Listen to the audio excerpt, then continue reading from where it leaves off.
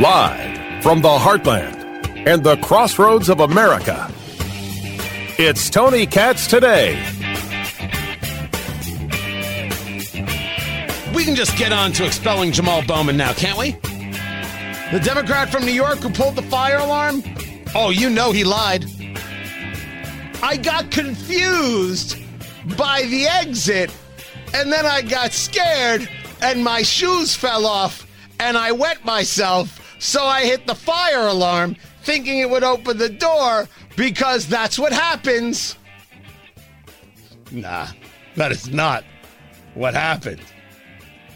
What happened is that you tried to disrupt a vote in Congress.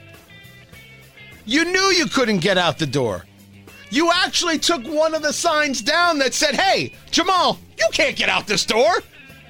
And then you pulled the fire alarm because that's what progressive toughs do. First, I called them toughs. They're not very tough, and they need to know this. Secondly, just for the sake of clarity, he has to be expelled from the House. Tony Katz. Tony Katz Today. 833-468-8669. 833 got Tony. Now, he has worked a deal with Capitol Police. He's going to write an apology to the Capitol Police and pay a $1,000 fine. And the charge will be withdrawn in 3 months. This at a court hearing set for January 29th. You would never get that deal, by the way, because you do not have progressive privilege. Don't ever think white privilege will ever overcome progressive privilege. Progressive privilege gets you out of anything.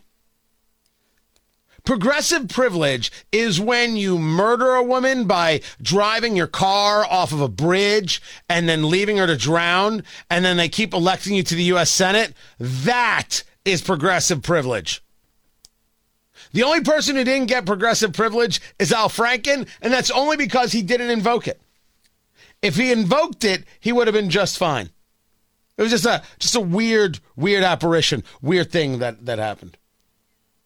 Watch the video.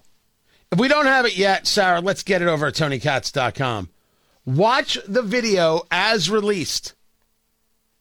He knocks a sign off the door. He walks by the sign that says, "You can't open this." And then he pulled the fire alarm. He pulled the fire alarm and left. It's not like he pulled the fire alarm and then tried the door again.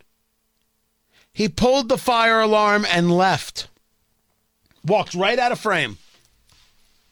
Because what he meant to do was disrupt a vote that he didn't want. And for that, he should be expelled. I understand what the Capitol Police has done here, and no, I'm not okay with it. But what the Capitol Police does and the ethics of the House of Representatives are two very different things. And it's time for Speaker Mike Johnson to show that he's actually ready for this thing. Expel Jamal Bowman. Does it matter what the left says? Expel Rashida Tlaib. It's one thing to understand that Rashida Tlaib is a Jew-hating bigot. By the way, Carl's in for Jason right now. Finger on the dump button, just in case I missed anything. This was the people over at Real America's Voice getting this. Reporter catching up with Rashida Tlaib in the halls of Congress, which is totally fine. And, well, she loses her mind. Congresswoman, will you denounce Hamas? Will you denounce Hamas? Why do you support terrorists? Dehumanizing Palestinians. No, you're supporting terrorists. No, you're supporting terrorists. You're supporting terrorists. How is that dehumanizing Palestinians? It's not. Denouncing Hamas, a terrorist organization, seems like the rational thing to do.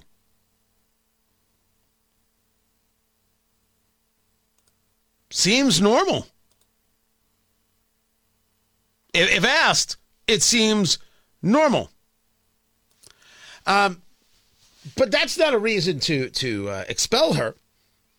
I wouldn't expel her for just being a bigot. I wouldn't vote for her for being a bigot. And I think the people of her district of Michigan have a lot of questions to answer for about why they're okay with such bigotry. No, you expel her because she lied about Israel's role in a bombing of a hospital because it never happened. It never happened. Israel didn't bomb a hospital.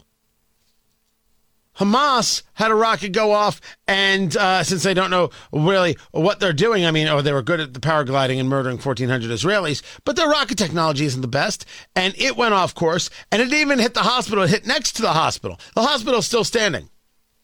And she, knowing what happened, still pushes the lie. To me, that's aid and comfort to the enemy. Expel her.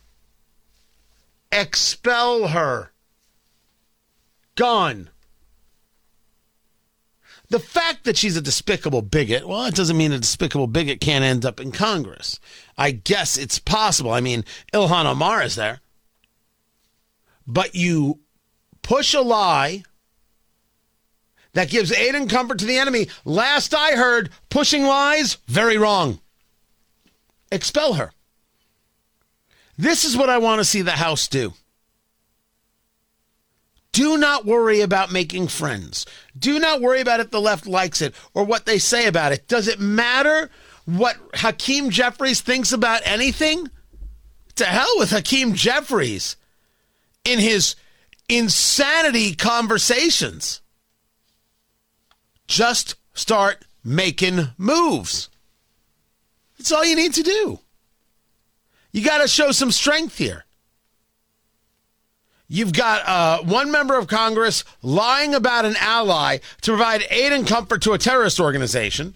And then you've got another member who tried to disrupt the workings of Congress and lied about it. It's expulsion. As a matter of fact, I don't know how it isn't. Expulsion is not cancel culture, for those who may not know the difference. Cancel culture is saying we don't like something you said, so we decide you can never work again. I oppose cancel culture. And I oppose it equally, regardless of political party. So when it comes to Dave Chappelle, I have no interest in canceling Dave Chappelle like I ever could. But Chappelle is talking about his comments at a show in Boston. At the Boston show, you had people walk out. They claim that he started talking about Israel and someone told him to shut the blank up. And he's like, you don't tell me how to talk at my own show. And Israel's this and Israel's that. And two wrongs don't make a right. And as the story goes, a bunch of people in the audience, some of whom, if not all, who were Jewish, got up and left. While the audience was screaming free Palestine and go Gaza, whatever it is they were screaming. And so they got up and left. Chappelle states at a show in North Carolina, and I don't even know how we have the quote, by the way. I don't know how we have the quote because you can't bring in a recording device to a Chappelle performance, which is fine. It's his presentation. Right now, I'm in trouble because the Jewish community is upset. This is what he's quoted was saying. But I cannot express this enough. No matter what you read about that show in Boston, you will never see quotation marks around anything I said. They don't know what I said, and he says that it's hearsay. Now, to this, he has an argument. You weren't there. I wasn't there. I have no idea what the guy said. He goes on to say, the other night I said something about Palestine in Boston and got misquoted all over the world. And I will not repeat what I said. First of all, Palestine you were talking about. I didn't know there was a history lesson in your show. When he said that, a woman in the audience shouted, free Palestine. Again, no idea what that means. And he says, please, please, miss, listen, don't start it up or I'm going to be in the news cycle for another week. And then this is the quote attributed to him. This thing that's happening in the Middle East is bigger than everybody. No, it's not. Now, I don't know if Chappelle's going to say he did or didn't say that. This thing that's happening in the Middle East is bigger than everybody? No, it's not. It is actually exactly the right size for everybody. It isn't something, well, we're not able to talk about this. We don't even understand it. Dave, what you basically said is, hey, You're stupid. We don't have any way of understanding a terrorist organization. So, best we just stay quiet. We can't really comment. No, not we. You, audience, can't really comment because you're not on the stage. I never assume that because I'm behind the microphone, I can comment and you can't. That seems silly. This isn't bigger than everybody. It is exactly the size of everybody. This is happening. A terrorist organization murdered 1,400. The country that was attacked has fired back. Hamas, being a terrorist organization, uses women and children as human shields, and so you have people who are dead in Gaza. Innocent people, for sure. For sure. He even said that the situation in Israel was a nightmare, but added, quote, what's happening in Palestine is a nightmare. What Palestine? Dear Lord, Dave, get it straight. You know what I meant. No, I want you to talk with specifics. Everything would end if Hamas would stop. It would end. Is it all a nightmare? Sure. But the nightmare ends when Hamas stops. The nightmare ends when Hamas stops. He's also quoted as saying there's only two kinds of people in the world. People who love other people and the people that have things to make them afraid to love other people. Pray for everyone in Israel. Pray for everyone in Palestine. All right, okay. Can I do this again? Can I do this again, Dave Chappelle? There's only two kinds of people in the world. I thought it was Elvis fans or Beatles fans. That's what I thought. That's what I thought the only two people. People who love other people and the people that have things to make them afraid to love other people. I have no idea what this means. There's no way he knows what this means. There's only two kinds of people in the world. People who love other people and the people that have things to make them afraid to love other people. What if I don't love you, but I just think that you should be left alone because I want to be left alone and I don't actually give a damn if you love me? I'm cool with that. I never asked anybody to love me. I'm fine with not being loved. I only ask that I'm left alone. As a matter of fact, I would rather you didn't have an emotional thought about me at all. I mean, I think the love's sweet. It's probably better than the hate, but I'm totally okay if you haven't thought about me one dang bit. Thank you very much, Dave. I don't need you to love me. You don't need me to love you. Your life is fine. You don't need me to get in your way. That's not love at that moment. That's respect. What a weird commentary. Equally as weird as the idea that this thing in the Middle East is bigger than everybody. No, it's exactly the right size. Exactly. So, I don't know. Chappelle's going to have to figure out his way through this one. I'll watch other specials. Maybe they'll be good, maybe they won't be. Things I like and things I don't.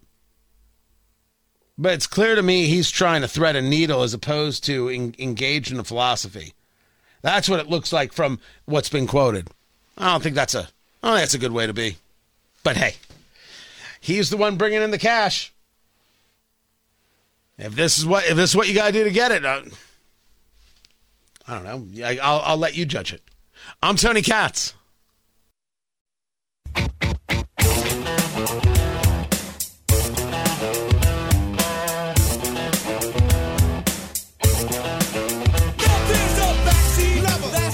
I don't. I mean, I think that. Would you endorse him if he is the nominee? Well, I've already said that I signed the pledge. I'm supporting the Republican nominee. Do you think it's real? Well, for me it is. I mean, I think when you sign something, I know some people don't do that, but when I agreed to participate in debates, I knew what that meant. I knew whoever comes out of that process. But here's the thing. I'm not just going to take my ball and go home. I'm going to follow the process, respect the people's will. I think ultimately, they'll make the judgment that I'm the best foot forward, and I think we'll get it done. But look, at the end of the day, I'm not going to just cry in the corner. I mean, I think Biden needs to be defeated, and I think a Republican needs to do it. So that's Ron DeSantis stating that he doesn't think Trump can beat Biden. That's the shot. Here's the chaser. From the Hill, Trump widens lead over GOP field in survey of Pennsylvania Republicans. What is going on? Tony Katz today. 833-468-8669, 833-GOT-TONY. The latest national poll, this is the Messenger Harris X poll. I haven't even checked the data points yet on this. 3,029 registered voters, not likely voters, registered voters. The poll has a margin of error of 1.8. Shows Trump leading Biden 45-41 and shows Trump 61, DeSantis 11, Haley 6. Okay. But they're having two different conversations. You're having a conversation about the party versus a conversation about America.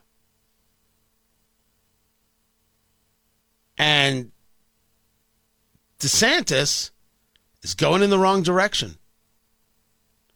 And Trump is right now 59.1. Yeah, that's his high. And it's not that he hasn't gotten higher in specific polls, but I'm talking about in the Real Clear Politics average. So, you know, I know this is not working for Ron. I think Ron has done very well over the past couple of weeks in relationship to the conversation regarding Israel. His actions have spoken much better than his words, which is part of his problem. His actions are better than his words, but words matter. Oh, yeah, this campaign has not gone the way they would have liked. Not at all. Not at all, and not in any way. This is bad. And while I still think there's enough to keep Ron in the race and anything can happen, you can't feel good. You can't feel good that in New Hampshire, Nikki Haley is in a definitive second place right now. You can't feel good that in Iowa, she's coming on. I mean, the last poll ended October 10th, so you need some new polling to really see where you are before you get to that Iowa caucus, which is it January or is it February? Is it January? I don't remember. But this is coming on strong, and there's been no movement. If you want to argue movement, DeSantis was 15 and 16% in mid-September. And then he was end of September 21, and then beginning of October at 17. He's at 17.3%. If the next poll doesn't put him in the plus 20s, what's he hoping for? And I say this as a guy who wasn't bothered by him at all, because I don't care about personality. I care about getting the job done. I really don't care about the rest. I don't. Now, you could say to me what I always say, but Tony, you don't buy into the polls. Oh, this is correct. This is correct. I'm going to wait to see what Iowa does. But Trump widens lead over GOP field in survey of Pennsylvania Republicans. I mean, that is something else. Franklin Marshall college poll. Trump 55, 14 DeSantis. The last polling was Trump in August at 39%. I shouldn't pay attention to that? I'm sorry. I got to study that number all week. Yes, I'm still waiting for Iowa. And yes, I'm actually with DeSantis. I don't know if Trump can win a general. I am worried about it. And if you tell me I'm ridiculous, I think I'm more honest about where America is on this subject. But this is crazy. 4 indictments and all the rest, and he's running away in these polls. We'll see if they hold. I'm Tony Katz.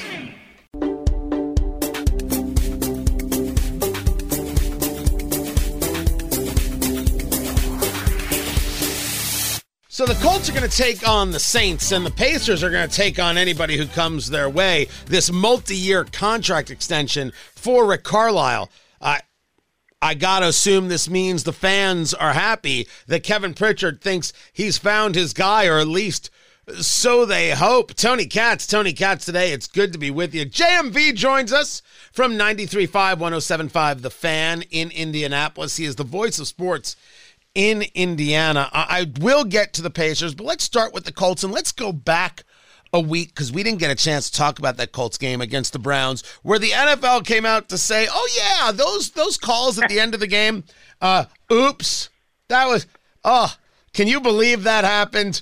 Oh well, on to the next. I'm angry that the Colts aren't angrier. You? No, I'm angry. I'm angry enough for everybody. Tony, there are spots in which every single time we judge the play on the field, the decisions off the field, the coaching on the sideline. So if there is two in this case, but one significant egregious error made, why can we not talk about the officiating? And in that capacity, Tony, that officiating and that flag on the illegal contact, because the game was over, the Colts had won.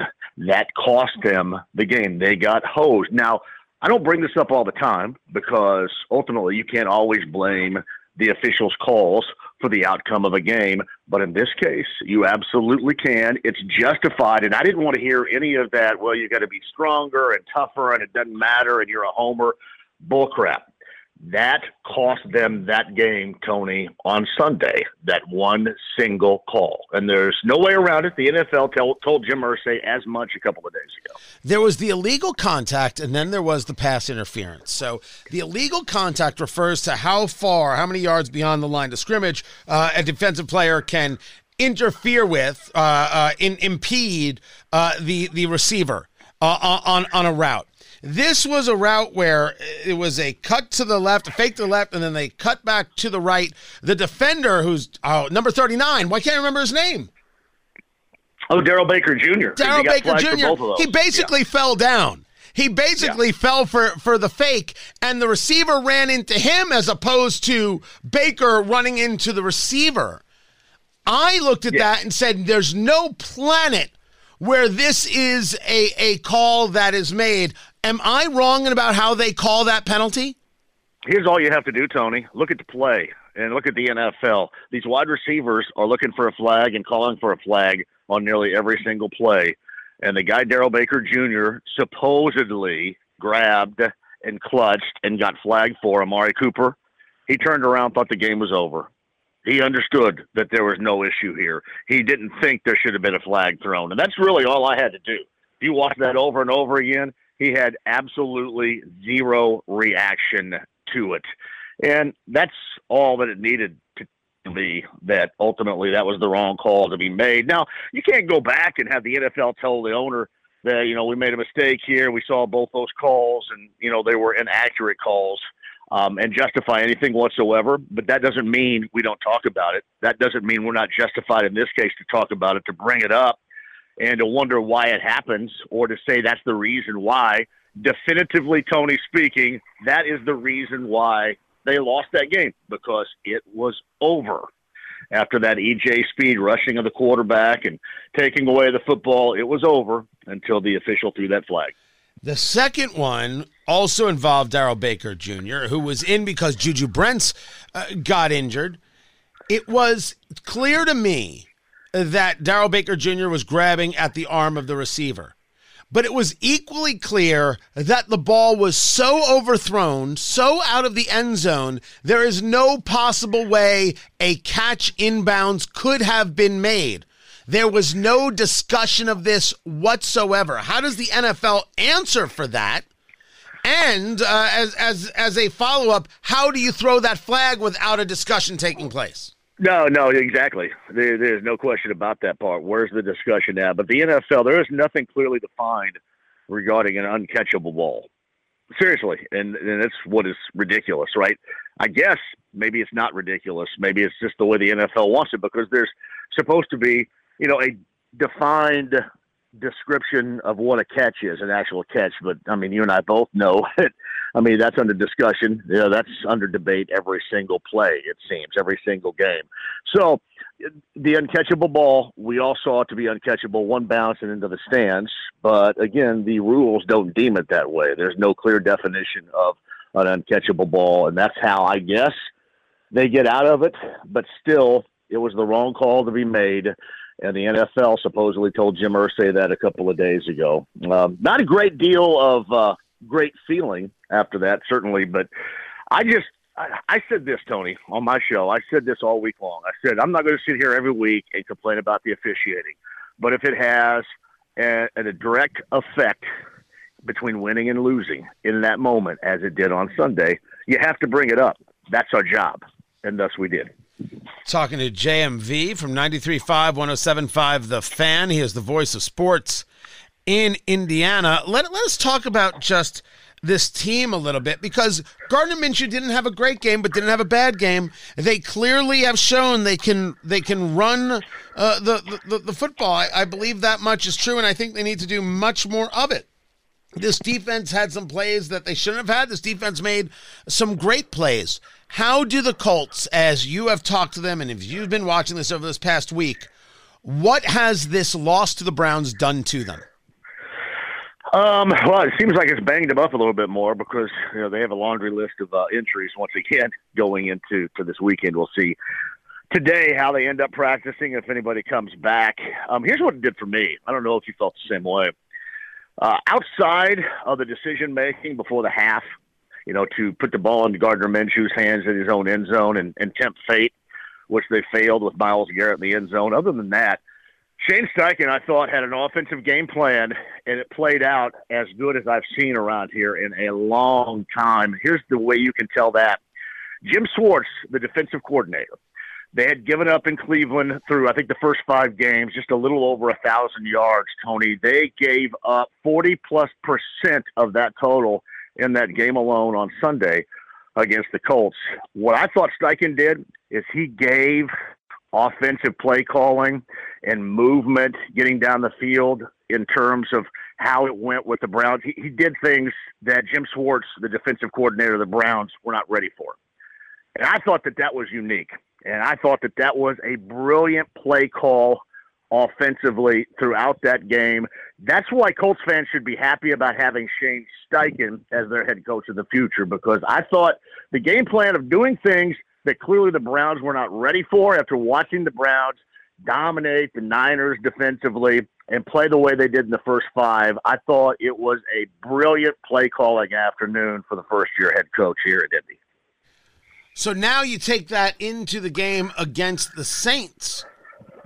Is it just one and done with brilliant play calling, or is this a team that's like, wait a second, we may have gotten screwed, but we've got something here? Like, is there a bit of a chip on the shoulder? Is there a bit of, wait a second, we can play, or does this loss then create a bit of a demoralizing into the next? What are you hearing? I think the demoralizing effect would be if they were to lose coming up on Sunday to the Saints. I mean, you look back and you go, that was one we just kind of kicked away. And you also got to keep in mind, what is it, Tony, in the last 9, they've won 1 game at Lucas Oil Stadium. We celebrated when they finally got off the schneid, so to speak, in losing 7 consecutive at home and did that against Tennessee a couple of weeks ago. But now they've lost 1-1, I should say, in their last 8 or 9, I think, in Lucas Oil Stadium right now. So that's got to turn around as well. But this team still has a chance. They still have something to play for. And I know people are going to say, well, Jacksonville's going to run away with it. And that may very well be the case, but it may not. And the Colts' schedule, when you look at it, it is still incredibly winnable. If nothing else, you can look at it as them being competitive in every game. Tony, you get the Saints on Sunday. They've been struggling. You got Carolina, which is awful, the Sunday after that. And then you get New England, which surprisingly enough beat Buffalo last week, but they've struggled this year too in Frankfurt, Germany. Then you have a bye week. I mean, you can make up some ground with this schedule. So I think they're looking at that more than the being demoralized, for example, by that particular loss against the Browns. And you just have to start winning in your stadium. I mean, that has to be some kind of home field advantage, Tony. And for the past almost 2 years, it just simply has not been. No, it has not. And so if you are talking about the play calling of this Colts team, and you liked what you saw, is it because you saw balance? Is it because you saw a reliance on a running game with this 1-2 punch, which is really a 1-1 punch? Put Moss and Taylor, doesn't matter who. You got to feel good. Or is where is it about the play calling? What is it that you would like to see regarding the Saints coming up? Yeah, I just looked at it from a team standpoint with the Browns, who had been so dominant and legitimately dominant. I looked at it from that standpoint that the Browns just weren't ready for what Shane Steichen was calling up.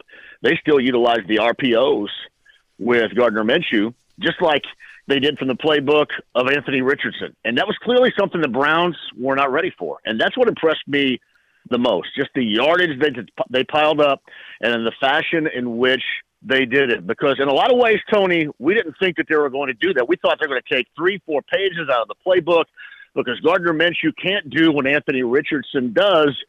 And as an end result, he ended up doing just that. I just thought it was a brilliant play-calling afternoon and strategy, and one that the Browns weren't clearly ready for. And that's what stands out to me as far as play-calling and offense is concerned. Let's bring it over to the Indiana Pacers. They get the victory over the Washington Wizards with 140 points. While they seemed to score a lot of offense, they weren't necessarily super great, giving up 120-plus points on defense. It gets Rick Carlisle a multi-year contract extension. I don't think it was because of the one game. I think it's just the way it timed out. Talk to me about what you saw from game one of these Pacers and where you see them going. Well, it was impressive from this standpoint. They gave up 39 in the first quarter, and defense is going to be something they're going to have to play much better. But from that point on, they didn't give up 30 in a quarter and then ran away and hit. And I've said this all along, Tony. I wanted them to improve defensively, but I also didn't want to see them backpedal in terms of offense. Now, granted, the Washington Wizards are not a good basketball team. They're going to have a struggling season. But I thought the Pacers did on opening night at Cambridge Fieldhouse what they needed to do. They went out there, and outside of that first quarter, you got right. You showed a great deal of depth across the board, and you put up 143 points. Offensively, you were fantastic, and you dominated a team, Tony, that you should dominate. So that's what was most impressive to me. But seeing some of those new faces, Bruce Brown went for 24. That was impressive. Tyrese Halliburton with a double-double with assists as a starter. Andrew Nembhard, a double-double with assists as well off the bench. It was just an impressive all-around night, especially offensively, Tony, for the Pacers. Rick Carlisle with the multi-year contract extension. You feel good about this? Yeah. Oh, yeah. That solidifies things. He still loves it. He loves this team. He loves this style. They're going to get up and down the floor. They're going to push it in terms of, this is how the NBA is played. Really, most basketball is played these days. And I think that this season, I picked them to win 45 games, which is 10 more than what they won a year ago and 20 more than they won 2 years ago. I just think they're going to surprise a lot of folks in the Eastern Conference. So, yeah, I justify the extension of Carlisle, and you're going to have a really fun season watching an exciting basketball team get up and down the floor. Now, notwithstanding injuries. I mean, if Tyrese Halliburton goes down, then they're going to be hosts, just like we saw last year when they were winning games in December. But this team does have depth, and that will play a significant role over the course of the season, especially early on. JMV in 93.5, 107.5, The Fan. He is the voice of sports in Indiana. I appreciate you being with us. More to get to. I'm Tony Katz. This is Tony Katz Today.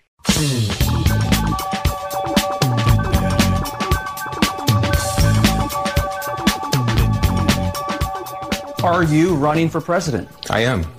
I have to. Congressman Dean Phillips, a Minnesota Democrat, is launching a bid for the White House. Even he calls a long shot, taking on an incumbent president he still praises. I think President Biden has done a spectacular job for our country, but it's not about the past.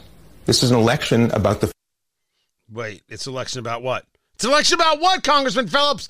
He is the captain now. See what I did there? Feel good about that. Tony Katz Today. Bring it on.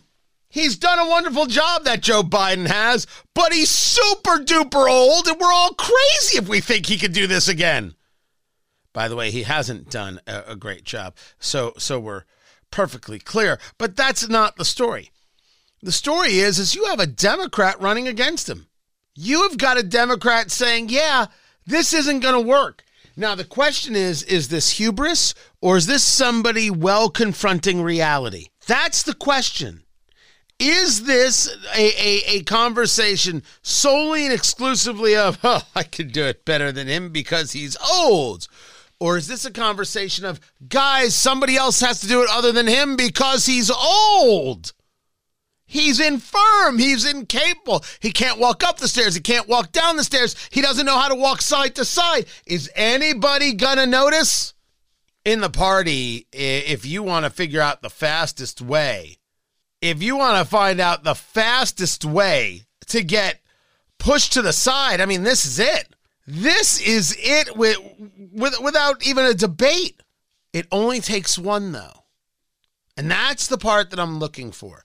You'll notice that Democrats don't break ranks, right? The expression difference between Republicans and Democrats is Republicans fall in love, right? Anybody says anything that's remotely conservative, oh, they're so great. And then they say something else, you're like, oh, how repulsive. Maybe don't fall in love so quick. Maybe you don't need to move in after the first date, right? That is not necessary. This is not an episode of The L Word. Screw you. That's a damn good cultural reference, and I expect my props for that. Well done, well played, Katz.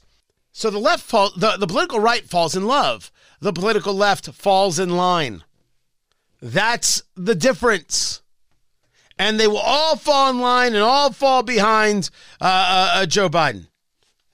Unless one does not. And I think that's all it would take. One person to say, Dean Phillips. Huh. Now, the amount I know about Dean Phillips could fill a thimble. I know zero about Dean Phillips. I don't know what level of radicalism. I don't know where he is on a multiplicity of subjects and topics and any deviations he has from the party, etc. One Democrat says Dean Phillips, might cause a tidal wave. Might cause a ripple. Might leave him to die of thirst. I don't know. But he is right. Joe Biden can't do this anymore, and we all know it. This is Tony Katz Today. Find everything at TonyKatz.com.